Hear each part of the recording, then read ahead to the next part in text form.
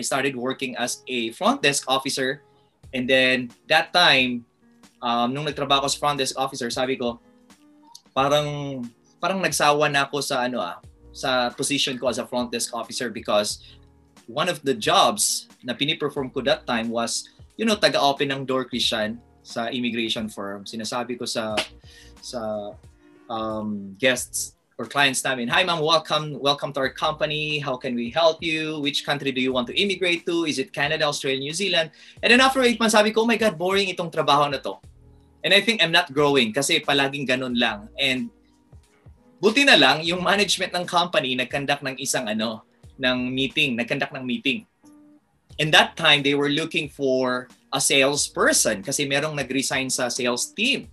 And then sabi ng management, she asked this question in front of the employees, and I'm one of them. And sabi niya, who wants to work as a salesperson or who wants to be part sa sales and marketing department? And nakatingin ako sa kasamahan ko, sabi ko, bakit ayaw nilang mag-raise ng hand na talagang competent sila eh. Sila yung able, sila yung napaka-qualified talaga. Ako, 8 months pa lang. Pero that time, Christian, when she asked that question, sabi ko, Lord, I think that opportunity is para sa akin. Pero nahiya lang ako kasi 8 months pa eh. Uh-huh. Now, when she repeated the question after 2 minutes, again, who wants to transfer to sales and marketing team? Sabi ko, hindi ko na makokontrol yung sarili ko. Yes, ma'am. Me. And sabi ng management, "Oh, Elven, you are our front desk officer. I think you don't have the skills how to offer the service of our company." And I replied actually like this, "Oh, thank you for acknowledging my expertise as a front desk officer in this company, but I also believe lahat ng skills na learn po yan." And she said, "Oh, wow. Sige, talk to me after the meeting." So, pumunta ako sa office niya, and then buti na lang sabi niya, "All right, you're hired." And then sabi ko, "Oh, thank you for that opportunity." So I was given 3 months or 90 days for me to deliver my training, for me to learn the skills and art of selling. And because of my excitement that time, Christian, I did not complete or I did not finish the 90-day training. I finished my training in just 14 days, 4 days. Wow! Bang klase, 2 weeks? And then sabi ko sa management, "Madam, no need for me to finish the 90-day training." And she said, "Why are you saying that?" And I said, "Trust me, I can do it. I know how to sell already. I know how to talk to people. I know how to handle different types of objections. And I know how to close more sales. Will you give me this opportunity to talk to people?" And she said, "But hey, most of our salespeople here talagang tinapos nila yung 90 days. And how come you're telling us you're ready after 14 days? And I said, "Trust me, I'll do this." And then binigyan niya ako ng go signal.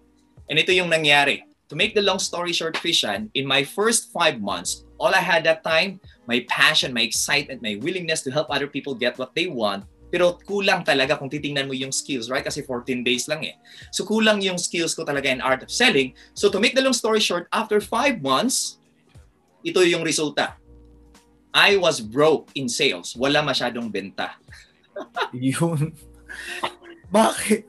Kasi na-shortcut. Yeah, shortcut. Kulang ako sa training Yes. talaga. Yeah, sa training duration, no? And I had to, finish, no, sabi ng management. But sabi ko, no, parang, I mean, the only way for me to learn is I need to do it talaga. Mm-hmm. Let me, experience that thing. So after 5 months, I was broke. I was the least producer ng company. And that time, Christian, I think hindi lang that time, but most sa sales, no, dalawa lang yung marirecognize eh. Uh-huh. And these people are, if you are part of the top producer circle, and if you are the least producer. Wala so I sa was gitna. recognized as the least producer, not the top producer. Correct. And then sabi ko, "Oh my God, nakakahiya." And some of my colleagues were concerned that time. Sabi nila, "Elven, baka hindi mo kaya, balik ka na lang sa front desk." All those things. Sabi ko, no, I decided to be part of this team. I know I can do this. So, but after 5 months, Christian, sabi ko, ang pressure tumataas na. Sabi ko, "My God, talagang hindi pala to bagay sa akin. Ang hirap pala." Kasi akala ko daldal lang si sales, hindi pala. Sabi ko, "Oh my God." So, kinausap ko yung management ng company. And he is a Canadian consultant, by the way. In fact, he's the first sales mentor of mine. His name is Paul Dumont, the owner of the immigration firm. And I knocked on his door and said, "Sir Paul, I think I need to go back to front desk." And he asked me why. And I said, because I think sales is not really meant for me, and I think mahirap ito, and I think babalik na lang ako. And he said this to me, Christian, ito yung transformation sa buhay ko talaga. When he said this line to me, Elven, do not give up. I believe in you. You can be the champion in the team. Just be a good student. Then nakatingin siya sa akin sa mata. Sabi ko, oh my God, imposible ito. Ako wala akong belief sa sarili. Like, Christian, naniniwala na maging champion ako? Imposible. List producer nga ako. Christian, nakaranas ka ba ng ganyan? Like, other people believe in you, but you yourself don't believe in yourself? Meron. Yeah, Pero, naiintindihan kita, Brad. Yun yung experience ko. Sabi ko, may wisdom siya. Like, pakikinggan ko siya. And then after 15 seconds, hinag ko siya. Sabi ko, thank you for believing in me. And what I did that time, Christian, is talagang, yung nakikita ko sa cubicle ko, sa sales, kasi sales team, right? May mga cubicle yung mga salesperson eh. Yung nakikita ko, Christian, is most of the motivational speakers are telling na the best investment you can make is to invest in yourself. And sabi ko, what does it mean? Like, tinitingnan ko lang, oh my God, lahat sila, pareho nang sinasabi, the best investment daw. Ano kayang ibig sabihin? So I asked some of my colleagues and they said, hey, you should attend seminar, you should read books, you should attend, trainings, workshops, all those things. Sabi ko, alright, sige, subukan ko nga.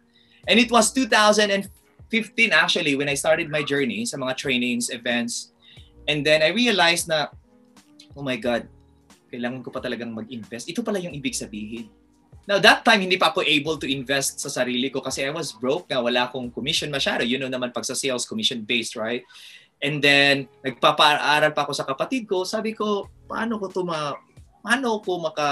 makakatulong sa kapatid ko? Eh, wala naman akong pera, wala naman akong budget to send sa kanya.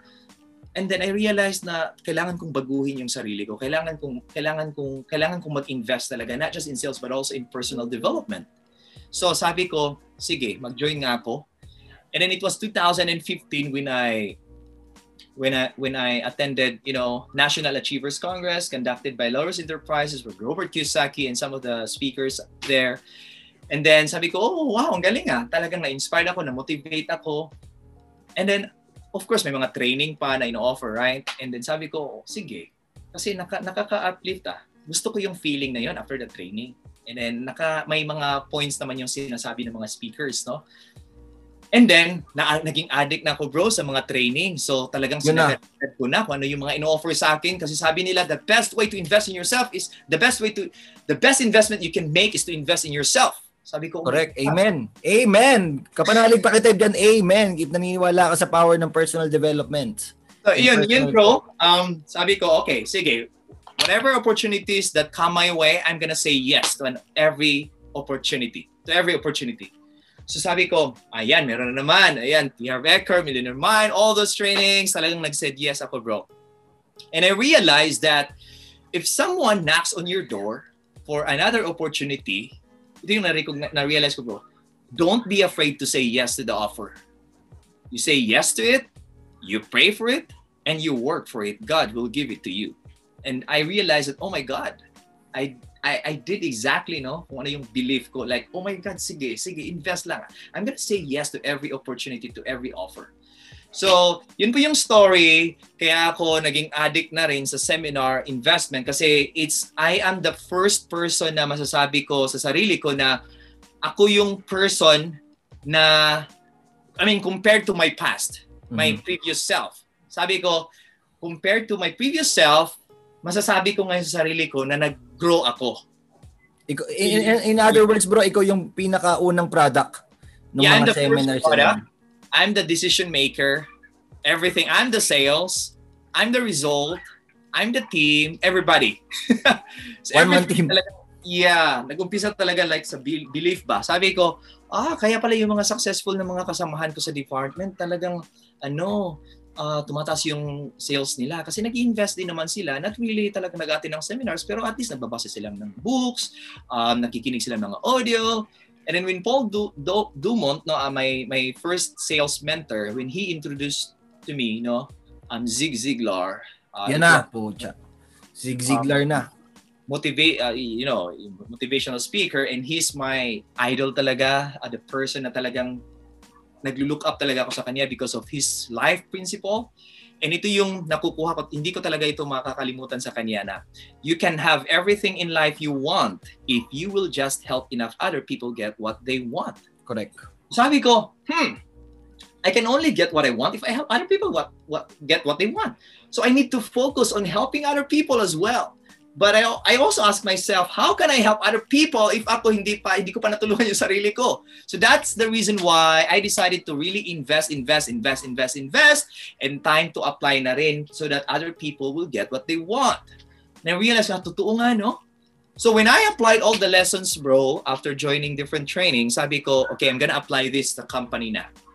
Yun yung transformational ko because after a year, na nag-i-invest ako, sabi ko sa sarili ko, I think it's time to apply na rin kasi nakakahilo na rin yung mga information overload na, Brad. Yeah, overload na. So, kailangan kong i-apply because one of my mentors said, knowledge is not power, but applied knowledge is power. So, sabi ko, I'm gonna do this. And when I applied all the lessons, after a year, bro, in our company, I became the top producer. Yun na. So, from the least producer, 12 months ago, naging top producer ka na. Yes, by applying the lessons. And it's not just Chamba, I became the top producer of the company for 4 to 5 consecutive years. Wow, bigyan ng isang bagsak si Elven, guys. In 3, 2, 1, boom, top producer. Pakisulat dyan, please type top producer. If you want to be a top producer in your business or in your company as well. Well, congratulations, brother. Wait lang. Anong time frame nito? 2015 to 2000, ano to? It was 2014 halfway actually when I applied kasi I started listening audio right while nasa company pa ako. Yung mga live event, ginagawa ko na siya 2015. So 2014 to 2008, 14, 15, 16, 17, 18. Ayun. I resigned the company in 18. I created the Elevate Results. So tell us about Elevate Results and Consulting. Teka lang, nabubulol ako minsan eh. Elevate Results Training and Consulting. Training and Consulting. All right. So it's a training solutions company that helps people triple their sales and grow their business to the next level. And I believe that if it's guided by elevated passion, firm self-discipline, and positive attitude, then everything is achievable. So that's why yung PDA. The PDA, yeah, the PDA. Pakisulat dyan, kapanalig, PDA, passion, discipline, and attitude. PDA. Yeah. So I created that formula, bro. I call it a success formula, not just in sales, but also in life. In life. I mean, particularly in sales, by the way, because one of the reasons why I was broke, wala akong formula in sales. Wala akong, wala akong basis ba kung bakit, anong kailangan kong gawin. If the client says no to me, if the client, how to get referrals, all this. Sabi ko, sales is not just about, exchanging goods to somebody else and get the conversion. I realized that sales is really relationship. Yung. So it's all about relationship. And one of the reasons why I was broke in my first 5 months, because naging din ako, bro. Naging hard closer ako, naging pushy ako sa kliyente, naging typical salesperson din ako. Yung bang typical salesperson na salespeople nowadays, ganun din yung style ko. And I learned from my mistakes. And I decided not to be like that for the rest of my life. Because I know na, when a lot of salespeople nowadays, when they see other people outside, they see a dollar sign on the prospect's forehead, correct? Mm-hmm. Because what they see is, oh my God, ito na benta na naman, lalo na pag month end, talagang gigil na sila to really hit their quota. And ganun yung somehow naging style ko when I started in sales in my first 5 months. A lot of reasons why I was broke. Number 1, no foundation or formula. Number 2, I became a salesy person, pushy, aggressive, or maybe manipulative. And I don't know how to, I don't know how to take care of my clients. All I see is as long as client na, and then of course I had to look for another brand new clients for me to get the sale. So it was my learning experience talaga. And sabi ko, time will come when I invested a lot na sa sarili ko, 15, 16, 17, 18, sabi ko, time will come, I'm gonna create a training consulting firm na i-share ko yung lessons in life ko, yung mga experience ko sa buhay na hindi na kailangang daanan pa ng mga salespeople. And one of the reasons as well, actually the vision of the company is really to change the mindset of all salespeople out there. Now, when they see people back, because here's the point, Christian, no? Nowadays, as we notice that most, buyers, when they hear our title, for example, if I am a financial advisor, what do you do? I am a financial advisor. Oh my God, Besh, mag-toilet lang ako, balik lang ako ha. So in other words, takot na sila. Right? What do you do, by the way? I am a licensed real estate agent. Oh my God, may bahay na ibibinta to. What do you do? I am a network marketer. Oh my God, may produkto to. What do you do? I am a car salesperson. Oh my God, may sasakyan na ibibinta. So see, nasira ang industry, not because of the industry, but because of the style of old salespeople. That's why ang generation natin ngayon, nahihirapan na sila or parang ayaw, even the network marketing, correct? Ayaw na nila kasi talagang diskumpiyado ang Pinoy. Correct. Oh my God, network marketing ba yan? May issue sila sa network marketing. Not because of the company, but because of the style of salespeople. Kaya naging pattern na rin. And it was my vision actually to really change the kind of theory, to really change the kind of belief na when they hear network marketing, talagang gusto ko ba na when they hear network marketing, gusto ko yung feeling ng buyer is, oh wow, it's a great company. How can I be part of that company? Oh wow, insurance industry. I love to be part of insurance industry. I love to protect and secure people's lives. Oh my God, real estate industry. Oh my God, I love to help people own their dream house. See, so I want to bring that feeling of each buyer na when they hear that particular industry, hindi nila lalayuan yung tao. Mm-hmm. Mm-hmm. So that's why I created Elevate Results Training and Consulting to change the style of salespeople so that the buyers would feel confident and comfortable at the same time that they would love to work with the salespeople or the agent that they want to be working on in the future. Correct, so correct. That's the journey of Elevate Results Training and Consulting. Yun, bigyan natin ng isang bagsak. Guys, 3, 2, 1, boom. So, Brad, nabanggit mo kanina that relationship is very important. And ako naniniwala din ako doon eh. Meron ba mga times na very, anong tawag dito, high potential yung client, tapos hindi mo na-close from the very beginning, siguro yung first encounter nyo? Kasi, ang objection ko doon or ang question ko doon sa sinabi mong statement is paano ka naman makaka-build ng relationship sa una pa lang, 'di ba? Kasi like kunyari if we will relate it sa real relationship, yung merong panliligaw na magaganap and hindi mo naman yan mapapasagot ng isang araw pa lang. So when you said relationship or build relationship sa sales, paano yung at least ano yung unang steps na pagka nakita mo yung high potential na client? Yeah, it's a good question. So high potential client, and then you want to build relationship. Then of course, the first thing that we need to do is actually we need to equip ourselves and we need to become a master asker. Ayun. Master asker. So in other words, we have to ask lots of questions. Ayan, wait lang guys, pakisulat dyan, I am a master asker. I am a master asker. That should be the declaration of every sales, person. Okay, I am a master asker. I do that in my training. So, and in insurance they call it fact finding, and yung mga doctors they call it diagnosing, right? And some of them they call it prospecting or knowing the person. I call it knowing the person you serve. So in other words, you have to ask questions on how you can help them.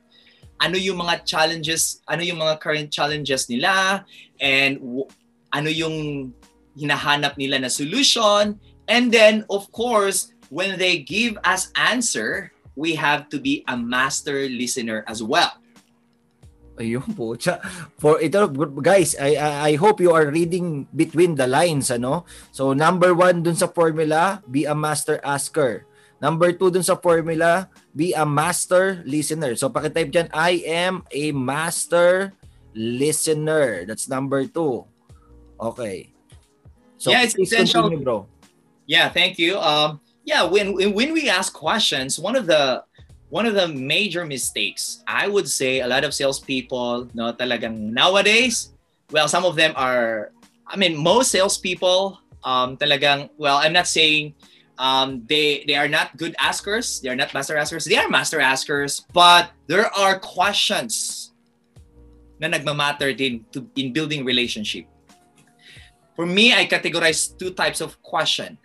Number one, most salespeople, they ask questions, but what type of question they're asking to people? They are using transactional questions. I remember one of my students, Christian, he said this, Sir, master asker naman ako. All right, good, thank you. What questions do you ask to your clients? Like first ninyo na meeting or pagkikita. Sir, may bahay ka na ba? Sabi ko, oh, you're right. You're a master asker, but that question is a very transactional one. Can you change it? Oh, ano yung i-change ko? Are you willing to build more relationships with other people? And he said, yeah. Sabi ko, can you change your question into relational question? And he said, oh, can you give me an example of that? Relational means all types of questions na hindi related sa ginagawa mo ngayon or hindi related sa business, products, or items na binibinta mo. Those are relational questions. For example, oh, by the way, how long have you been considering, owning a property? Or how long have you been considering, getting a product that solves your problem? How long? It's not just about the product. You mentioned about the product, but you're asking about how long. So it's about the journey. Right? So the person may think, oh yeah, I've been thinking of that since 2015. Oh, I understand that you've been considering owning a product since 2015 or 5 years ago. So what happened 5 years ago? Now, of course, the client will give you what? Answers when you ask questions. And the client says, kasi that time wala pa kaming budget that's why hindi ko pa siya binili yung product na yun. Oh, I understand that 5 years ago, wala pa kayong budget. So are you saying to me this time, ma'am, that you're able to get this kind of product? Yeah. Now, the reason why I position that kind of example, because somehow we as salespeople, we need to identify din kung yung kausap natin is meron din siyang capacity to invest or capacity to pay. Correct. Well, I remember one of my mentors, our mentor, bro, Blair Singer, he said this, that in a selling cycle, find money and find people with need and money. So even if the person has a need pero wala namang money, so parang at least part of your fact finding, part of your diagnosing is to check din if the person is able, because of course you can actually reframe your presentation in a manner na talagang hindi ka mag-aksaya ng oras too much, knowing na ang dating dyan if you really deliver a 3-hour presentation, ang dating sa kanya is like, oh my God, this is unreachable for me. I think you're talking to the wrong person. I'm not buying right now, I'm just inquiring. All right. So that's number one there. Be a master asker for you to build relationship. And the second one is you need to be a master listener. Because a lot of salespeople, again, when I said earlier, one of the major mistakes is they are asking questions, great, but their questions are transactional. And some people, when they ask questions, of course, the client is thinking, the client is, formulating an answer, correct? And while the client is formulating an answer, then here's the tendency. Ang salesperson naman na nagtatanong, nagpi-prepare din ng pangalawang tanong. Yun ang usually nakikita kong Correct. So nagpi-prepare sila kung paano sila magre-respond, paano sila, depensa sila palagi. Nagtanong ako, ayan, sumasagot yung kliyente ko. But I have to prepare muna. That's why they are not listening. When the client says something, hindi nila naririnig because they ask a different version question. That's the challenge. That's why we're not connecting. So the goal why we need to build relationship is for us to connect. Correct. Most salespeople, the challenge is they are impressing, not connecting. Because these types of people, they are master talkers. Blah, blah, daldal ng daldal ba? Hindi marunong magtanong. Now they are impressing that they know everything about their product or service, but they are not connecting. So key points. Become a master asker, become a master listener, and it must be Connection over impression. Yun. So go into their world. Right? Ask relational questions like, taga saan po ba kayo, ma'am? Taga Makati po ako. Oh, wow! Taga Makati. Meron din ako mga friends dyan, ma'am. How's Makati in this trying time, ma'am? Yun nga, medyo maraming restrictions, hindi Oh, I understand. But ma'am, paano mo manage yung sarili mo, ma'am, na at least work from home, productive ka pa rin, considering that you have 3 lovely children at home? Ganito, meron akong nagsiset ako sa appointment, nagsiset ako sa blocks ko in my day, sa daily activities ko, na there are times talaga na non-negotiable for me. So if that time na non-negotiable, talagang binibigay ko yung time ko sa kliyente ko. So that's how I manage my time. Oh, wow. You know what? A lot of salespeople are struggling when it comes to time management. Oh yeah, I understand that. Correct. And one of the things that I discovered many years ago, so you share your personal story somehow, you relate to client.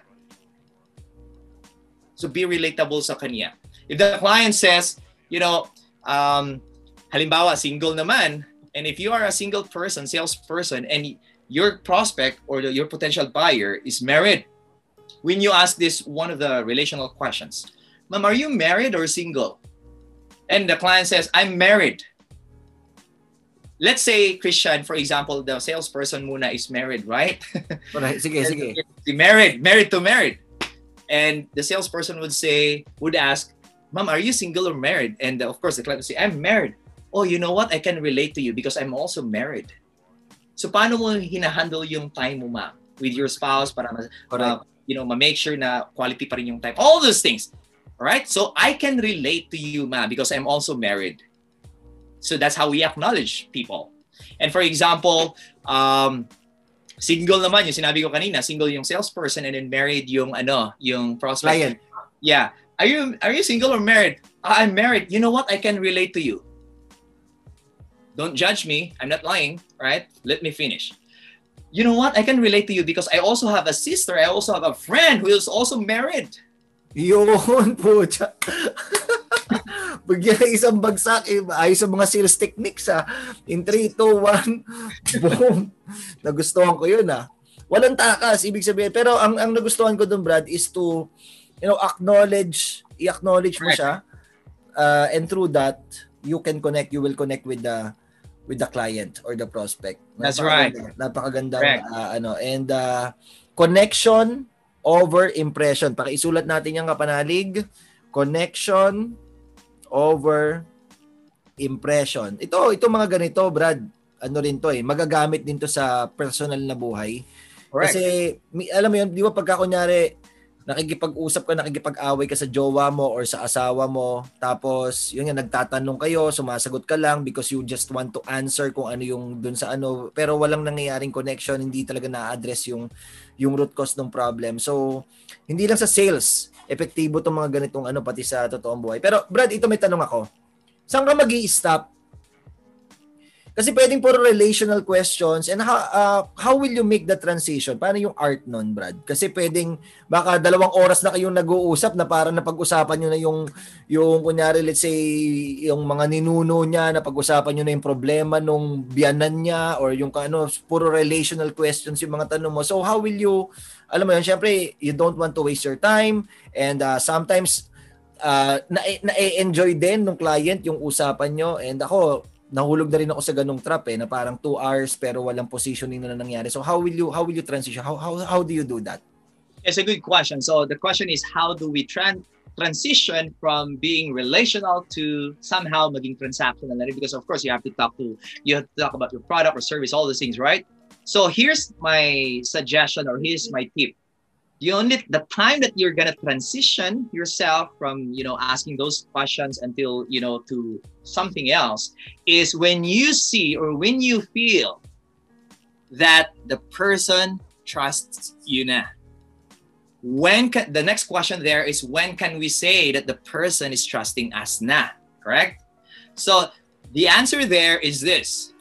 When you realize that along your conversation or in the middle of your conversation, the client loves to share their secrets. The client loves to share their personal information. na hindi mo tinanong actually. Yun bang mga conversation like this, you know what, may share ako sa iyo, Christian, atin-atin lang to, sikreto lang to, hindi ko to sinabi sa husband ko, or hindi ko to sinabi sa wife ko, pero ganito yun may blah blah blah, whatever it is, na nag-open up na sila, na hindi mo siya tinanong ng ganong specific na question, but then voluntarily, nag-share sila na personal information na sa tingin mo, hindi ko siya tinanong ng ganito, but why? Pero bigla take na ng initiative.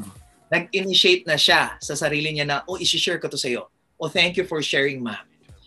And I'm confident, ma'am, the information that you just shared with me, talagang highly confidential po yan, ma'am. How do you feel about it po, ma'am?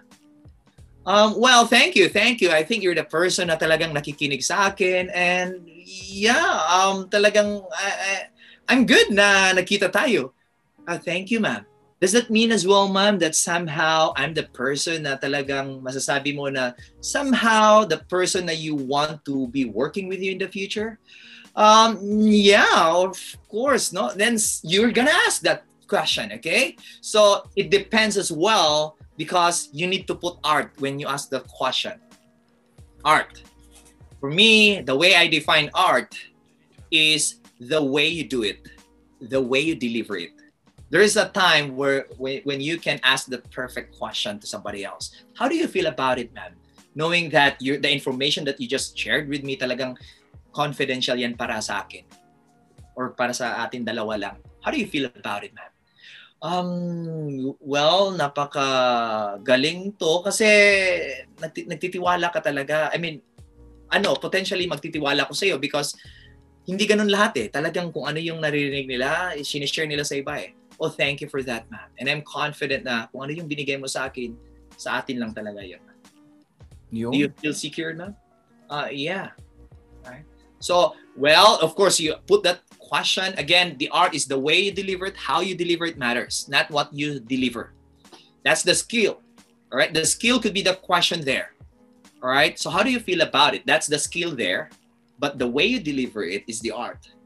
So it needs art. All right. So, in other words, kung paano ka mag-transition sa kanya. So, ma'am, is now a good time to talk about your long-term opportunity, ma'am? So, you're gonna ask permission time in between instead of, okay, ma'am, since nakilala na kita, makilala mo na rin ako, ma'am, so proceed na tayo, ma'am. So, always ask permission. Would you mind, ma'am, if I share with you your long-term opportunity that you can consider along the way? Sige, why not? See? So that's why be smart in building relationship na yung mga kumbaga mga spots na kung saan talagang excited siya to share about, no? Yun. Bibigay ka doon and you're gonna explore somehow na talagang nakakapag-relate siya. And of course, if the person loves to play basketball, you're gonna talk about basketball somehow so that the person is talagang lalabas yung passion niya somehow. And if the person talks about, cooking, then you're gonna talk about cooking. Or maybe you can ask her questions kung, ma'am, idol mo rin ba si ma'am, yung nasa Master Chef, blah, blah, blah. So something like that. Brad, meron ako kunyari transition, Brad, na kunyari sa basketball. Okay, so kasi may kinakausap kang client, na mahilig sa basketball, and then napag-usapan nyo ng LA Lakers, and then paano pagka kunyari ganito? Actually, kunyari nagbebenta ako ng insurance, ako yung sales person So buti na yun nga nakakatuwa nga dahil nag-champion sila LeBron James, makikita mo talaga yung teamwork nila, 'di ba? Kahit na sa basketball bilog talaga yung bola, 'di ba? Pwedeng manalo kahit sino pero nag-triumph sila. Alam niyo ma'am, alam niyo sir kung ano yung bilog din yung mundo, pwede kang mamatay, pwede ba kitang bentahan ng insurance? Ano yung Well, that's so straightforward.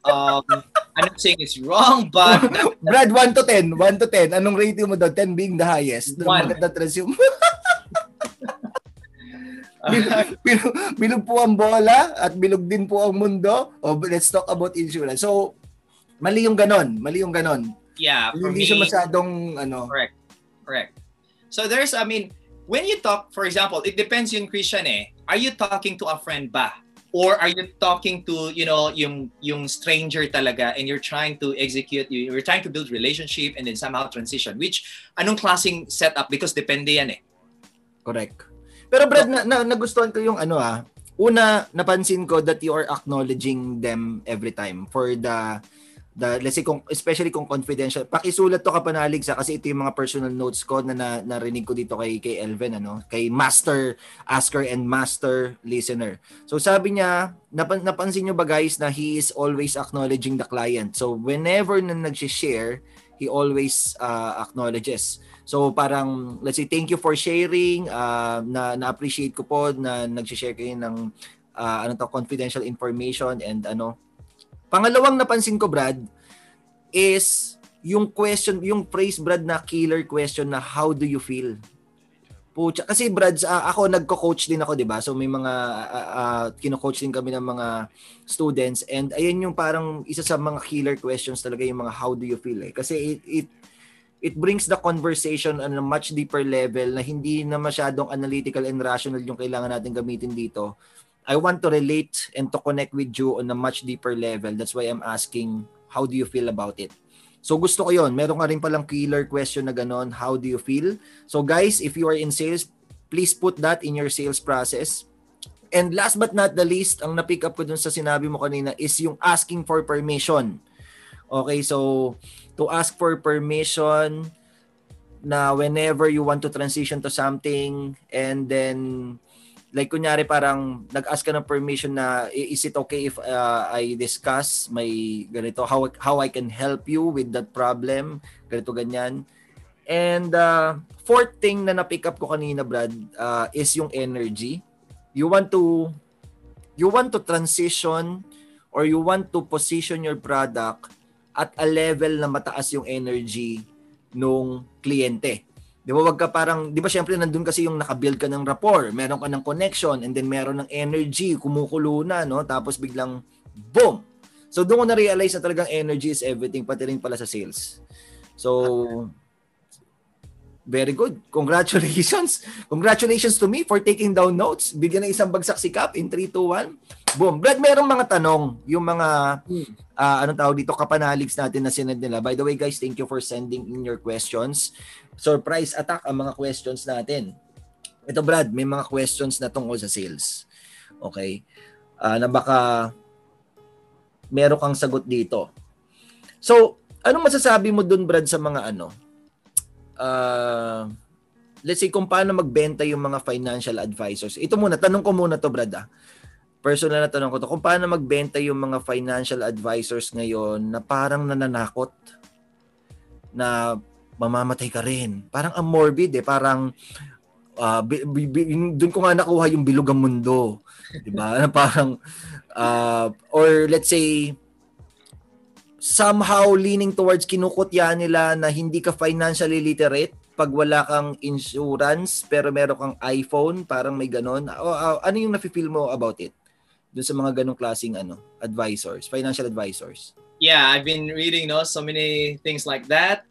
In fact, I've been training din a lot of financial advisors.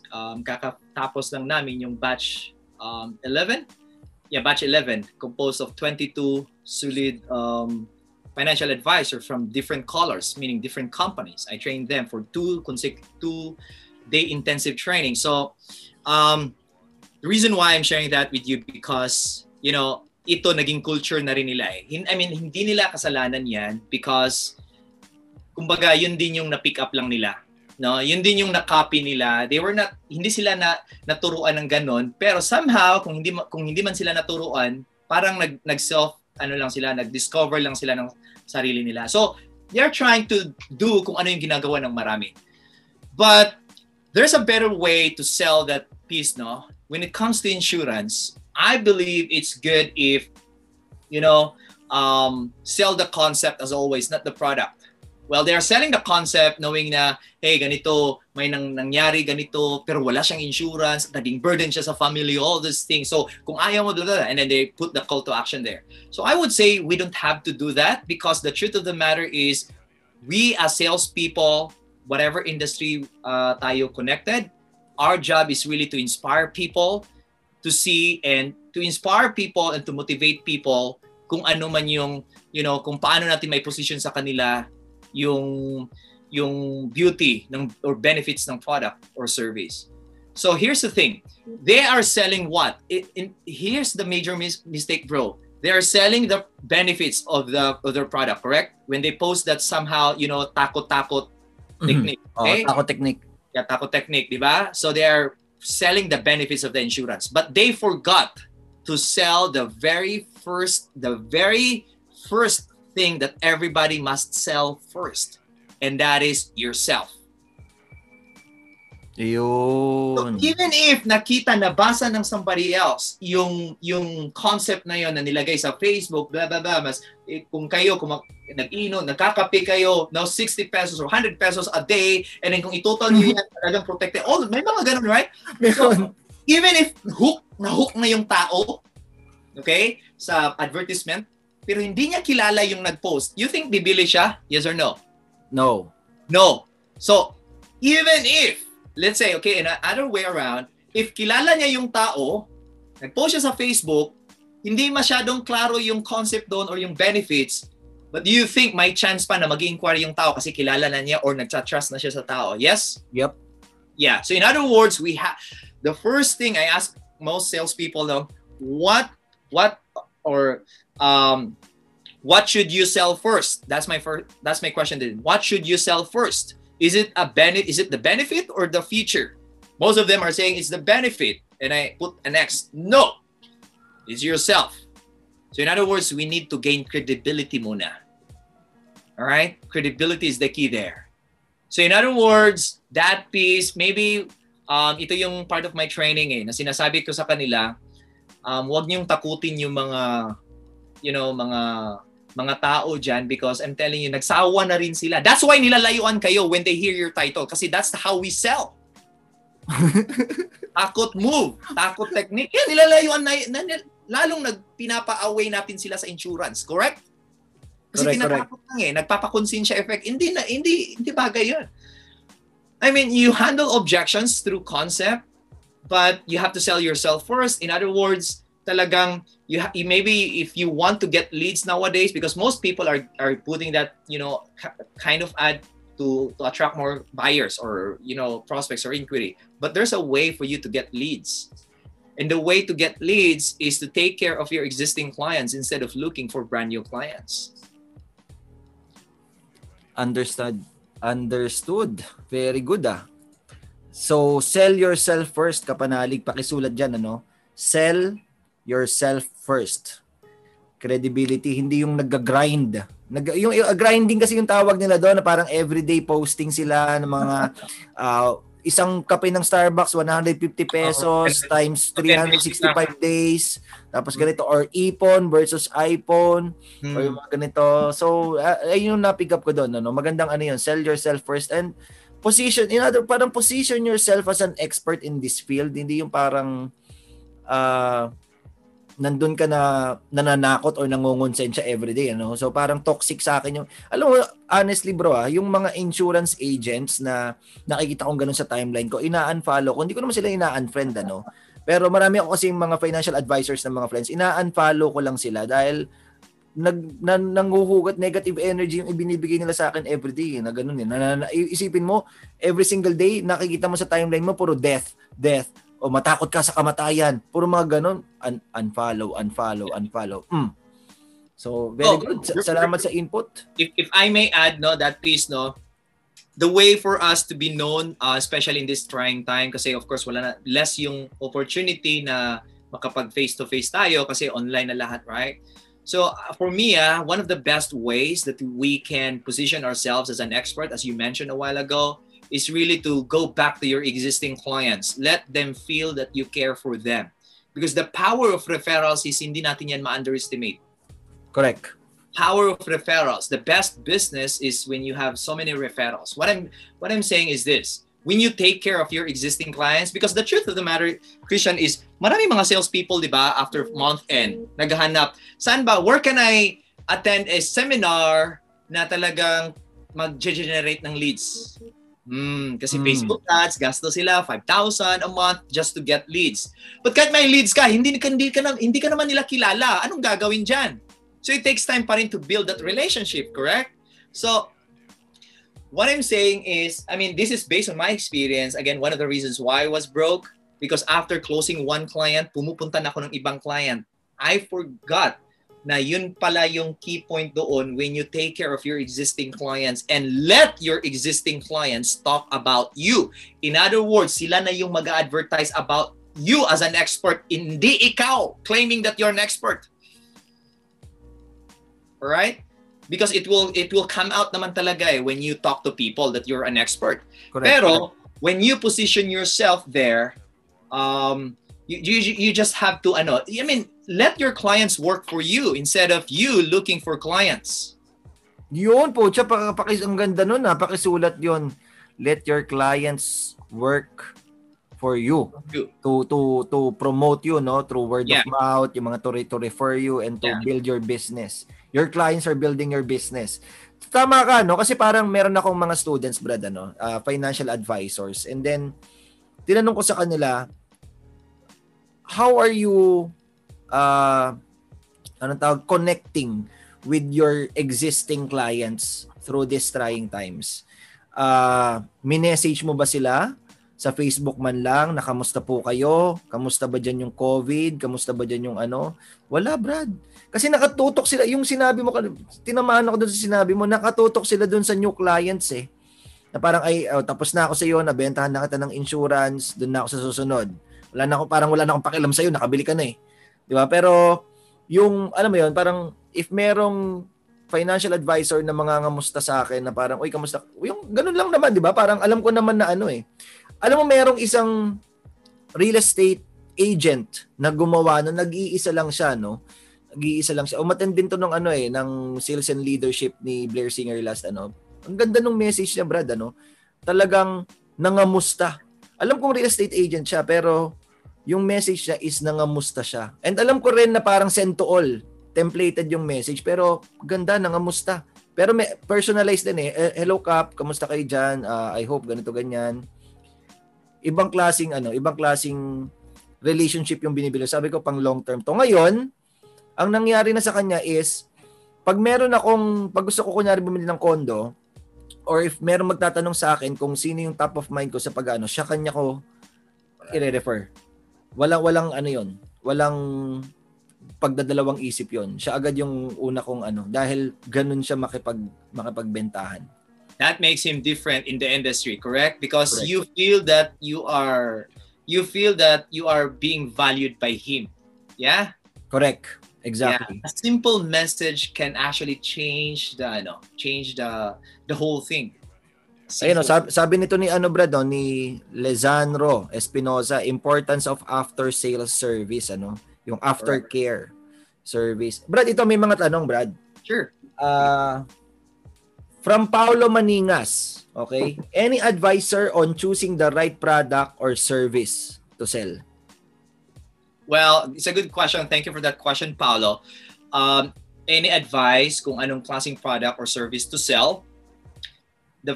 My answer to that is, I think we have to ask ourselves first. What's your why? And why do you want to sell it, if ever? All right? So you're going to ask yourself, what's your goal? What's your mission actually? If your mission is to make people happy and satisfied, then find a product that can make people happy and satisfied. If your goal is to help people lose weight, then find a product that helps people lose weight.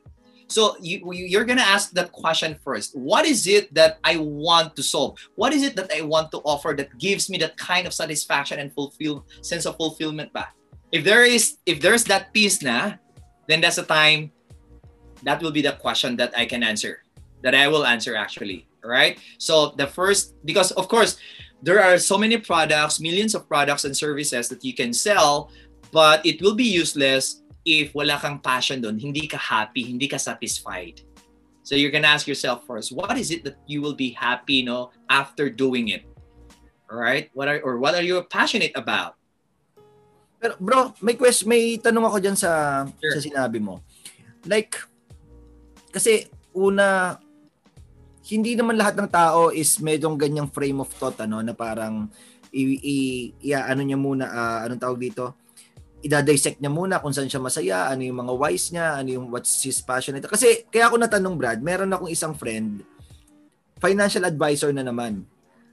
The only reason kung bakit nagbebenta siya ng insurance is malaki daw yung commission. Oh, wow. So, hindi niya pa tinanong kung saan siya passionate. Kasi kaka-graduate pa lang eh. And pagka-graduate mo, syempre, gusto mo na agad kumita. Agad. Correct. Para meron kang pang-gastos, pang-gimmick, or pang-finance kung saan man. So, anong masasabi mo doon? Well, I think the question there is where can I join where I get that much, right? Or where can I join that gives me that kind of, money, all right? So I would say there are people like that. Actually, a lot of people, especially in this trying time, bro, na talagang pumapasok sila because of the commission. Now, let me say this to the viewers, no? If that is the mission, if your mission is commission, you will be a short-term salesperson in the industry. Hindi ka maglalast. Let me explain to you in a moment why I'm saying that. But if your mission is really the mission, commission will follow. So, if our focus is the money, then I'm telling you, put this in mind that selling is a transfer of feelings. Now, when you sell, the client can feel that, oh my God, pera-pera lang to. That's why you cannot close sales. And most salespeople having a hard time are people na mali yung mission because they join because of the commission. Your mission must not be a commission. Because commission will follow if your mission is really the mission in helping people get what they want. So if your mission is really the mission, you'll be a long-term salesperson in the industry and you'll be successful. Why? Because you're there not for money. Because you believe that sales is just the result. Bunga lang yan ng kahoy. Bunga lang yan. Hindi siya kailangan i-focus ang sales. It's just the result actually. But we have to change the roots. The roots is our passion. The roots is our belief. The roots is why we do what we do. Why we do what we do. And what's your fulfillment if client gets what they want? Correct. So my motivation is, I know that there's a lot of people why they join sales because of money. Lalo na ngayon na wala ng trabaho, correct? Lalo na ngayon yung 8 to 5 na trabaho, hindi sapat sa kanila. So nag-venture out sila ng insurance, real estate, or other things na pwede sila makapag-ano. Well, that's not bad. But then again, hindi mo madi-deny na you're there for commission. That's why when you come across to somebody else, when you talk to other people, they can feel it. They can transfer that feeling coming from you. So it's hard actually to fake yourself that when you talk to somebody else like this, and then, Mom, I'm really here for the mission, ma'am. We've been helping a lot, but behind it, the main reason, the root is actually the commission. That's why you'll have a hard time in closing the sales. Correct. Okay, so ayan, mission over commission. Mabigat, bars daw, #bars. So, pakisulat dyan kapanalig, #bars. So, ayan, Paolo, mukhang nabigyan. So, in other words, tanungin mo muna yung sarili mo, discover yourself kung ano yung something na what you are passionate about. Ayun ang pwede mong ibenta. Okay, next is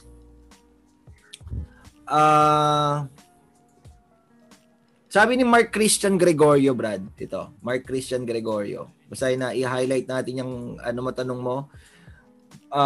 Possible po ba na makabenta ka anywhere, anytime, and kahit sinong tao, mapamahirap man o mayaman, as long as you have the power of sales? And paano nyo po ina-accept yung rejection, lalo na't may pangalan ka po sa larangan ng sales? Mm-hmm. Well, to answer the first question, like makakabenta ka ba kahit saan ka, kahit sino, may pera or wala, as long as you're offering value sa kanila, and as long as the people need it, then you can actually sell at any time, at anywhere. All you have to do is the skills, the art, the passion, the discipline, and the attitude. Why I'm saying those things? Skills, remember my story. I was broke because I have the passion, I have the discipline, not really discipline pa, passion pa lang, excited lang palagi, but wala akong skills, walang art. Nothing. You cannot sell at any time, at anywhere.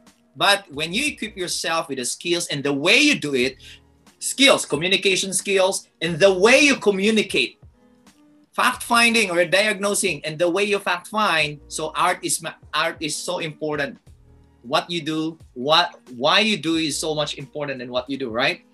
Why you do it. So, and well, paano ba na hindi mabahiran yung pangalan sa larangan ng sales, for example, as long as 100% that come from your heart, no, na talagang you're doing it because really to solve people's problem, hindi ka dapat mahiya or hindi ka dapat mag-alangan sa binibenta mo.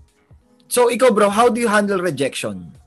Well, there's rejection and not objection. Now, rejection is, that means, dalawa yun sa categories, no? Sa sinasabi ko sa mga students ko, dalawa yan. There are people na belong sa quantity and there are people na belong sa quality.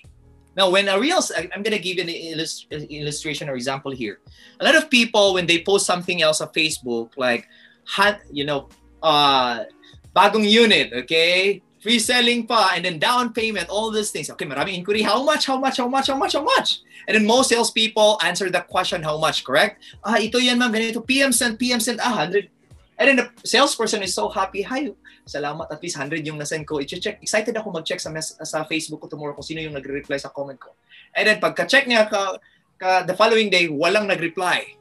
Which means to say, you are killing the sale. Why? Because lahat ng people are allergic pag pera yung pinag-usapan. They don't want to listen kung ano yung benefits na makukuha nila. Pag pera na, atras na yan. They have so many excuses not to go ahead.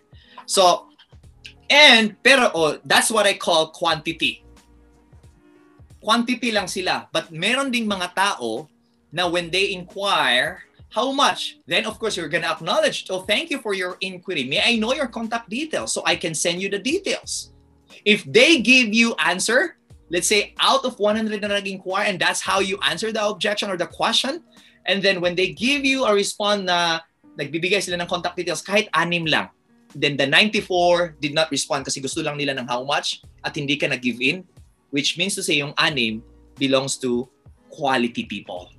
So in my version of that is this: move on lang. Because not all people out there na talagang para sa iyo or para sa business mo. Hindi siya tama para sa iyo, or kumbaga hindi siya right market for you. It could be, there are so many reasons there, but just remember na hindi lahat ng tao mag-yes sa iyo. Merong mga tao magre-reject. Merong tao mag-o-object lang, and objection is the beginning of the sale, right? If you hear a no from a client, that's the beginning of the sale. But when they said okay yun na. Objection is the beginning of the sale. Objection, teka lang Brad, ipasulat natin, kapanalig, isulat mo yan, objection is the beginning of the sale. Yeah. Or when the client says no, that's the beginning of the sale.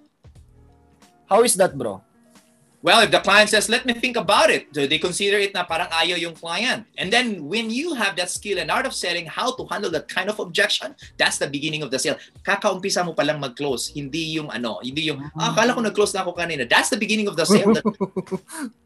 Kala mo, tapos ka na 2 hours presentation, but of course, when you hear an objection, then that's the beginning of the sale because lalabas yung art and skills mo dyan. Correct. Lalabas yung connection mo dyan. Paano mo siya, paano mo i-go deeper yung conversation na ma-realize na, oh my God, yeah, tama ka. Thank you for letting me know about that. Of course, I have a technique which is AAL. We must acknowledge every objection, complaints, or rejection somehow. And you're gonna ask a question and you must listen. AAL. Kapanalig. Nasulat nyo ba yung AAL? Acknowledge, ask a question, and then listen. So, let's say, Christian, total rejection talaga kasi rejection is totally different from objection. No. Let's say, gumamit ka na ng 5 technique. Paano siya i-convert? Sabi niya, no, hindi talaga ako. Kahit anong gagawin mo dyan, magno-no ako sa'yo. Then, of course, paano mo i-handle yan? Are you saying, oh, so sorry, ma'am, hindi na kita kukulitin? No, of course, you have to stand like a champion by saying like this, oh, I understand that as of now, this product is hindi mo kailangan ngayon. But would you mind, ma'am? That's acknowledgement. But here's the question. Would you mind, ma'am, if time will come that you'll consider this product would you mind if I give you my contact number so that when the time comes na kailangan mo, at least andito ako. Would you consider me serving you in your future needs? Then you nod your head and smile. And the client says, sige, why not? Oh, thank you. Would you mind as well, ma'am, if I get your calling card as well, just to check along the way, or maybe kumusta ka na, and then from there, maybe I can, that's the timing that I can serve your migration needs, or serve your financial needs, or serve your real estate needs, serve your insurance needs, whatever need. All right? So you're gonna close pa rin, but not really close na mag-yes siya, but yes in a form na makuha mo yung contact number na i-consider kanya when the time comes, he'll be needing you or he'll be needing your project. And you're at least meron ka pa ring nakuhang Yeah. Galing. So hindi yung Brad na nagagalit. Ayaw mo kumuha ng insurance? Wala, mababa kasi ang financial literacy mo. Hindi mo alam yung mga stock market, yung mga insurance. Hindi ganoon, Brad, hindi yung nagagalit sa kliyente. Yeah, we should maintain our professionalism at all times talaga. Yeah. Okay, so ito Brad. Ito, very juicy question, Brad. What's the most common mistake from Nathaniel Llanos, Nathaniel, thank you so much for sending this question. Ang tanong niya, what's the most common mistake a startup business makes in an attempt to increase their sales? All right. Now, the first or one of the mistakes or the major mistake I would say that every startup business or businesses or entrepreneurs now when they attempt to grow their sales is kung hindi nila alam kung anong klaseng outcome or kung hindi nila alam actually kung sino yung market nila. Ayun. You've been hearing that. Know your niche first. Know your target audience. If you're selling to anybody hoping that you'll get the result that you want, it's useless. So you have to know the market, not just knowing the market, but also knowing their need or problem.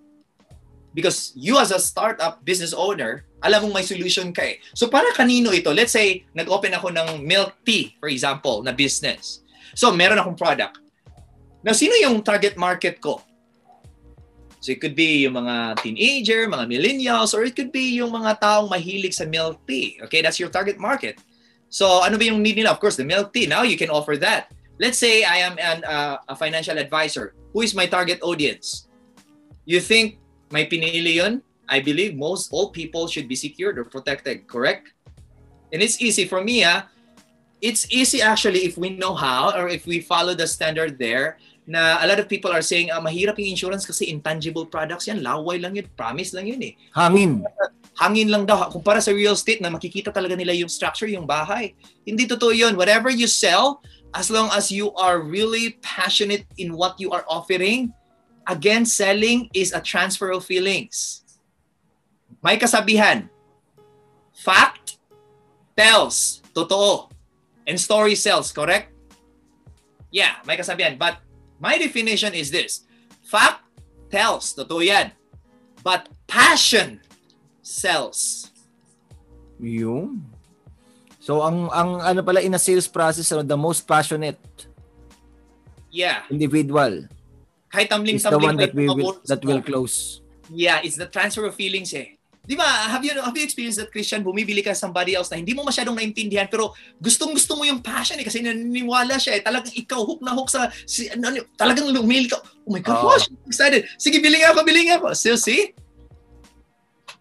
Really the Paano pag napamahal ka dun sa kliyente, Brad? Or napamahal yung kliyente? na full.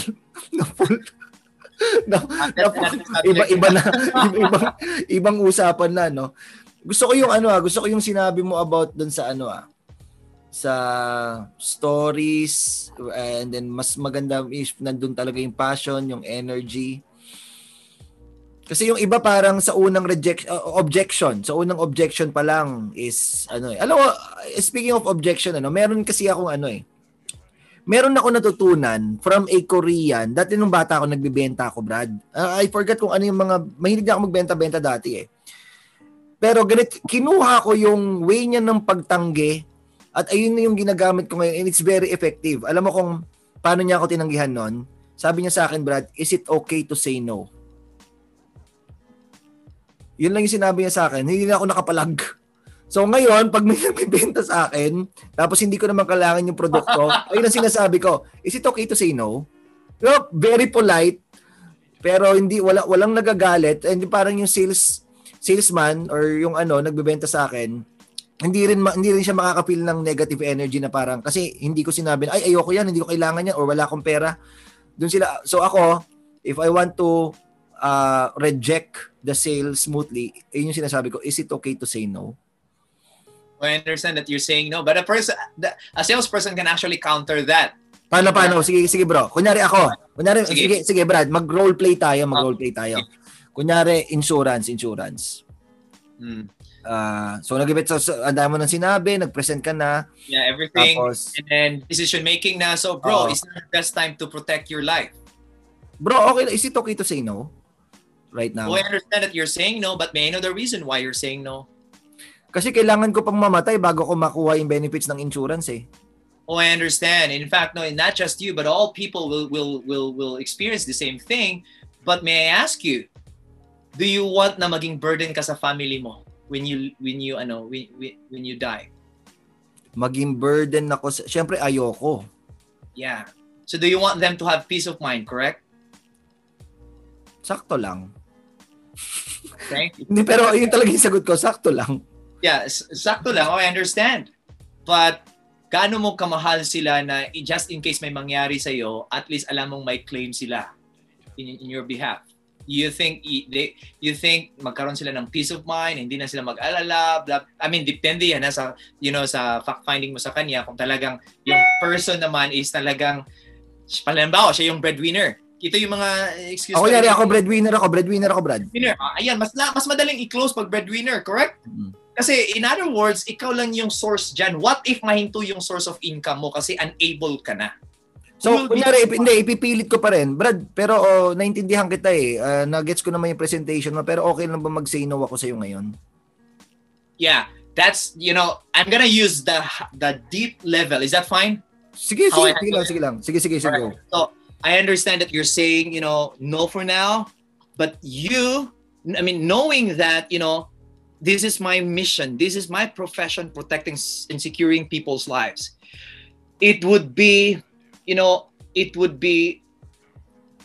would feel guilty if something happens to you and I know hindi kita na-protect. And I don't want that to happen.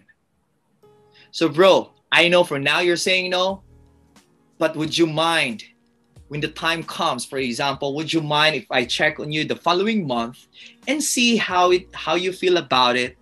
And then from there, then that's the time we can talk about it. So something like, what I'm saying here is, makukonsensya ako, deeper level, okay, if salespeople can use this, it depends sa level of conviction din, okay, sa belief mo, and how you feel it. Because if you feel it really that way, you can say to your client, ma'am, I know your background, I know your story, I know that you're the breadwinner of your family, but since nagkakilala tayo ngayon, ma'am, I would feel guilty if something happens to you along the way.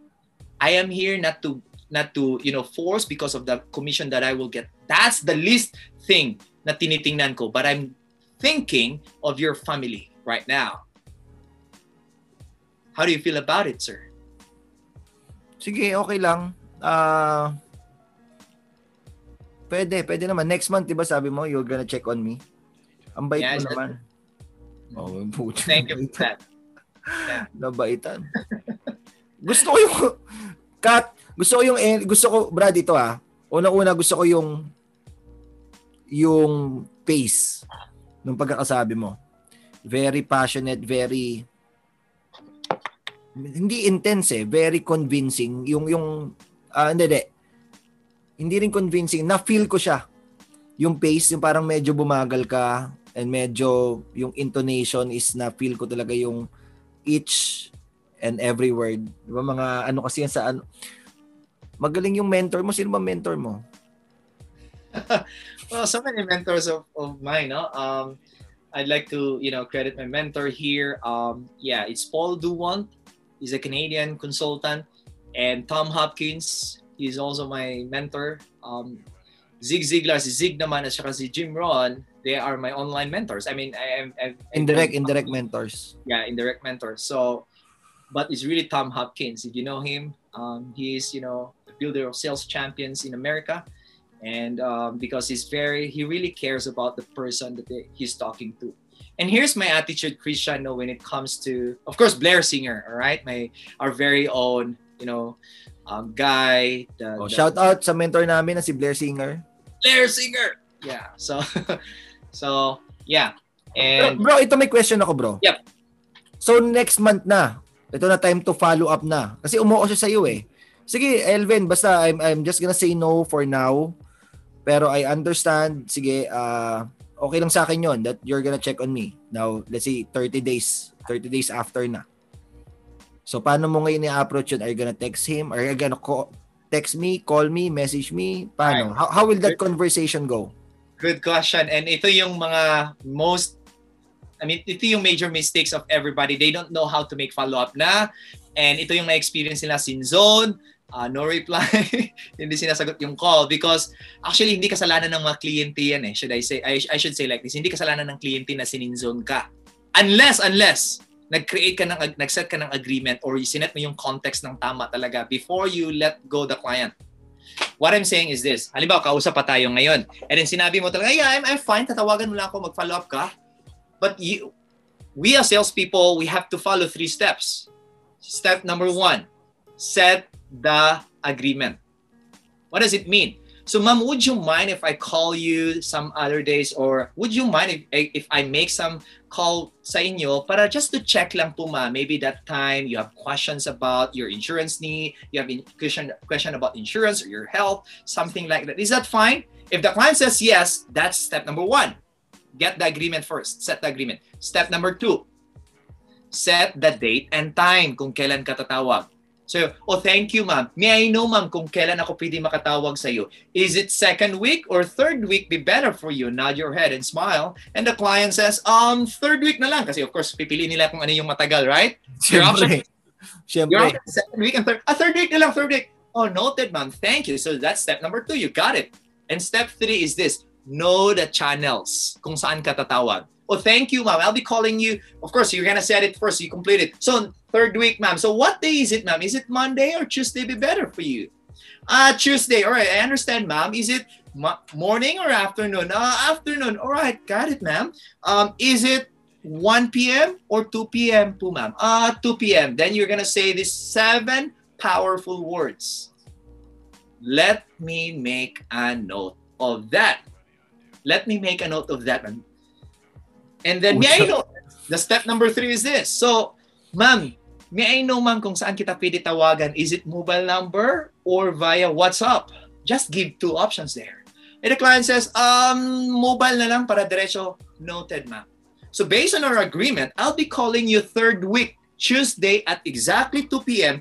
via mobile number. Did I get the information right? The client says, yeah. Would you mind if you put your approval in here that tells me that you're going to answer my call, or that tells us to confirm that we have this agreement? I'll be calling you on Tuesday, 3rd week. Would you mind if you put your approval in here? Sure, I will. Now, the client, while they are putting their signature, they are thinking like this. Oh my God, napaka-professional niya. Talagang sinulat niya. Hindi tayo pwedeng something came up along the way. Oh ma, hindi ko na-overlook. Walang ganito kasi seryoso siya. So that's why, when the time comes, 3rd week, Tuesday at 2 p.m., sasagutin talaga niya yung call. Why? Professional mong mag-set ng an appointment eh. Bro, ano yung papapirmahan mo? Nag-take ka lang ng note? Kunyari, saan yan? Notebook yan? O ano? Yeah. Yan? So let's say tinuturo ko to sa sales presentation sa intensive training ko that when you set an appointment, don't do like this na most sales people walang hawak. Ganito lang, verbal diarrhea ba? Sige ma'am, kita tayo ma'am, Tuesday ha. Next week. Mga 2 p.m. tawagan kita. Sige ma'am, tawagan. Facebook ko naman tayo, right? Sige, tawag ka lang. Anytime sasagot ako. And then of course, the following week, tumawag ka sa kanya. And then, oh my God, scene zone. Oh my God. Kasi nakalimutan niya. In the first place, he has the right to deny. I mean, if the client is hindi talaga siya ganun ka-committed sa kahit verbal agreement, hindi niya sinusunod, talagang wala kang magagawa. And most salespeople, ito yung sinasabi nila, ito namang client ko. So parang biniblame nila yung client na hindi nag-show up. The truth is, hindi sila ang hindi professional. It could be tayo, nagkulang tayo sa pag-set ng agreement. So we need to act like we are the... ganun yan eh. Package yan eh. If you are a salesperson, if you want to be champion, make sure na talagang professional ka sa ginagawa mo. Now, before you let go that person, na pag-usapan, natatawag ka, anong araw, anong oras, and then anong channel siya re-receive ng tawag. Because if that happens, so again bawat so kailan niyo po prefer na tatawag ako, ma'am? Is it next week or a week after next week? A week after next week, no, papakita mo na nagsusulat ka. It shows that level of commitment, okay? As a salesperson.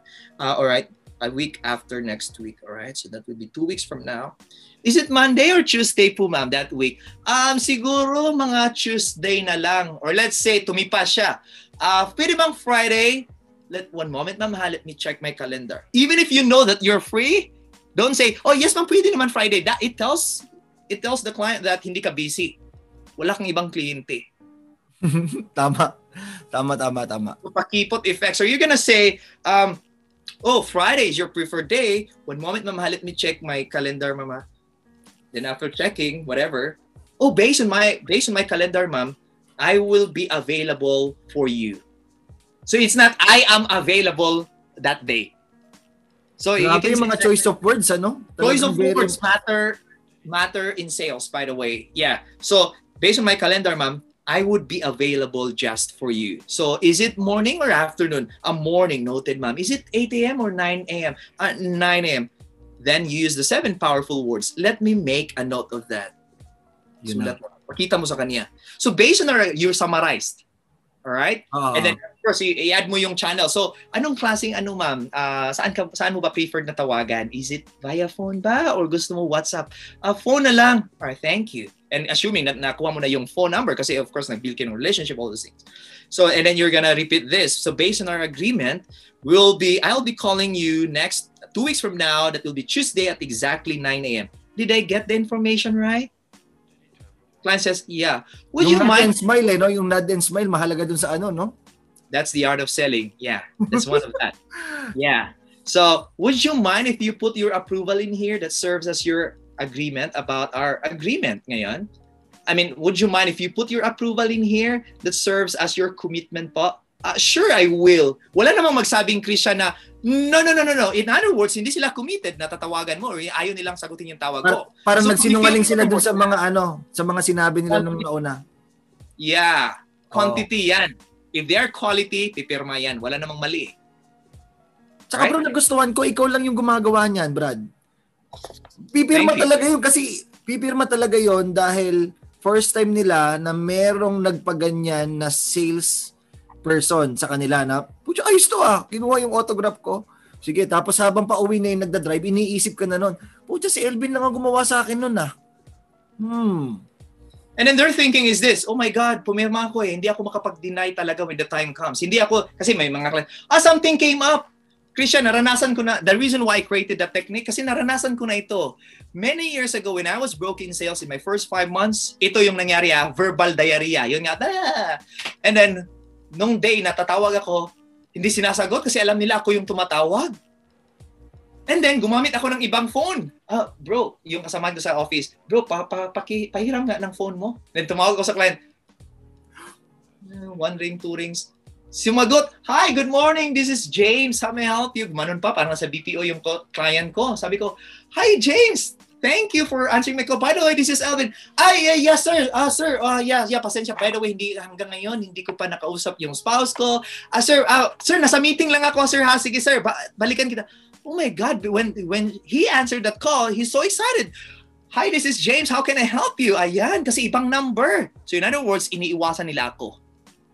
Why? Again, it's not their mistake. It's my mistake. Correct. Hindi ako nag-set ng agreement na tatawag ako. And if they answered my call sometimes, they would say, sir, sorry something came up. Anong something came up? Sabi ko, oh my God, something came up. Paano? Then that time, nag-think ako, paano ko ba i-convert yung style nila? Na talagang show up sila 100% sa appointment namin. Okay. Kaya na-create ko itong technique na to na, hey, dapat black and white yan Think it ink it. Alright? Index It's card ink it. technique. Meron kang mga index cards, Brad? O ano yan? Maliit na notebook? It could be a maliit notebook or it could be an index card, no worries. Yeah, anything will do. Yeah, something that is handy para sa client din na makikita nila. Tsaka maganda, Brad, kasi parang yung pinapa-feel mo dun sa kliyente is professional talaga na I'm really here, I'm very passionate to serve you. Hindi ako yung parang kwentuhang barbero lang or ano, basta makabenta lang. Kasi professional looking eh. So mapapawaw talaga yung kliyente ng ano eh.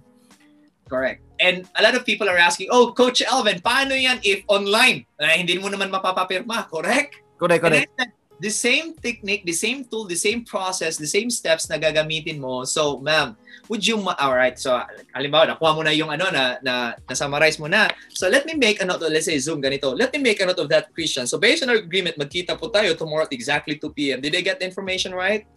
Then Christian would say, yeah. Would you mind, Christian, if i-email ko sa inyo yung napag-agreehan natin and then reply ka lang sa akin that serves as your commitment na. Is that fine? Yeah. So your reply matters to me. All right? So ibig sabihin magsisend ka sa kanya ng message at that moment. Yes, that moment. So would you mind that after our conversation here, I'm gonna send you the details kung ano yung napag-agreehan natin, and then your reply tells me that you are committed to see me tomorrow or to talk to me tomorrow. Is that fine? The client says, yeah, mapapa-reply talaga sila at mag-show up talaga sila. Walang lusot. Trust me, been there than that. Woo! Bigyan natin isang bagsak si Elven, guys, in 3, 2, 1, boom! Grabe, Brad. Sobrang daming learnings. Talagang parang na-overwhelm ako sa totoo lang.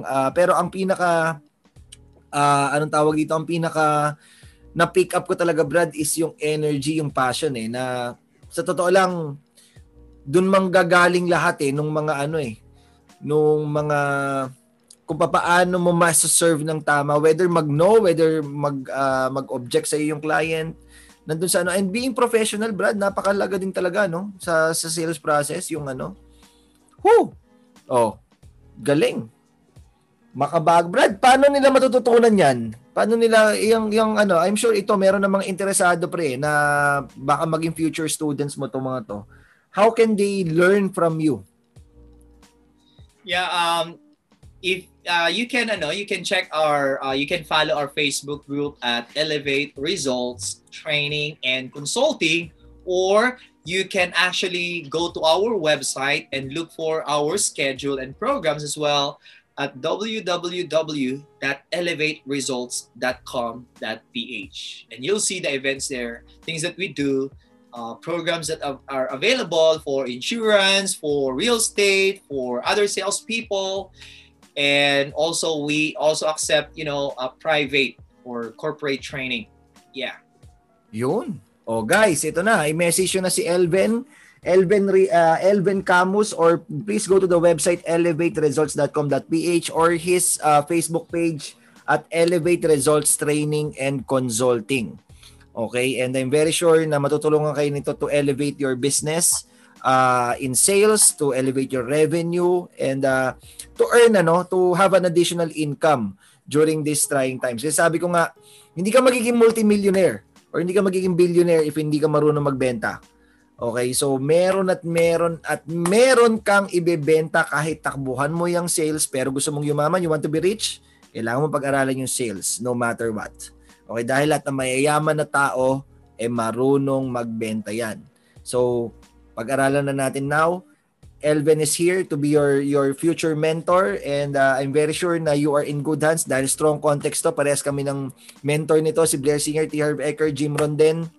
And ayun, you are he will guide you, he will hold your hand pagdating dito sa sa sales, sa pag-improve ng skills nyo and nung art. Gusto ko, Brad, yung sinasabi mo na what to sell, how to sell, and why you're selling. Ayun yung parang and passion, discipline, and attitude. Yung PDA concept ni Elevate Results Training and Consulting. Meron ka pa bang gustong i-plug, pre, before we end this session? Well, for salespeople, I mean, just a message siguro. Is that fine? A message, yeah? Oh, sure. Yeah, so, I mean, I always say this to my students that, you know, if you offer your product or service to your customers or prospects first and build relationships after, chances they will say no to you. But if you build relationships first and offer your products or service after, chances they will say yes to you. Trust is the key. Everything follows. And if you want to become champion, all right, if you want to become champions in sales in your industry, become a master asker, become a master closer, become a master asker, become a master listener, and become a master closer. And most importantly, have a positive attitude. Yun. Ayos. Bigyan natin ng isang bagsak ulit si Elven, guys, in 3, 2, 1. Boom. And Brad, by the way, dahil sa pagkapa-unlock mo dito sa session na to, kasi ginawa ko talaga to help my students and yung mga kapanaligs, ayun yung tawag ko sa mga sumusubaybay dito sa channel na to, para matulungan sila. Dahil alam ko kasi na sales is a high income skill. And maraming salamat, Brad, from the bottom of my heart. Sabi ko nga sa mga kapanaligs, you are a very good friend of mine. Arami ko natututunan sa every interaction, and I know we're gonna be spending more time together kapag natapos itong yung journey natin ay yung sobrang tuwan-tuwa ako na journey of personal development and anong tawag dito, yung pagsiserve ng mga tao, ng mga kanya-kanya nating anong tawag dito, audience. So again, Brad, maraming salamat. And sana ma-invite ulit kita dito sa Trading RX. Yeah, wag mo lang akong kalimutan. Brad, hindi kita kakalimutan, Brad. Ang dami ko natututunan sa iyo. So, ayan, isa sa mga palagi kong... Thank you, Christian. And sa mga kapanalig mo, I appreciate your team, your followers, no? It's talagang nakaka-amaze, no? And thank you for watching this, and I hope meron kayong na-learn something new. And I hope nag-enjoy rin kayo sa mga tips na na-share namin kanina. And thank you from the bottom of my heart. So thank you all. Thank you. Bigyan natin ulit ng isang bagsak, guys, si Elven in 3, 2, 1. Boom. See you, kapanalig. So bye-bye, guys. Bye, bro. Thank you. Bye, bro.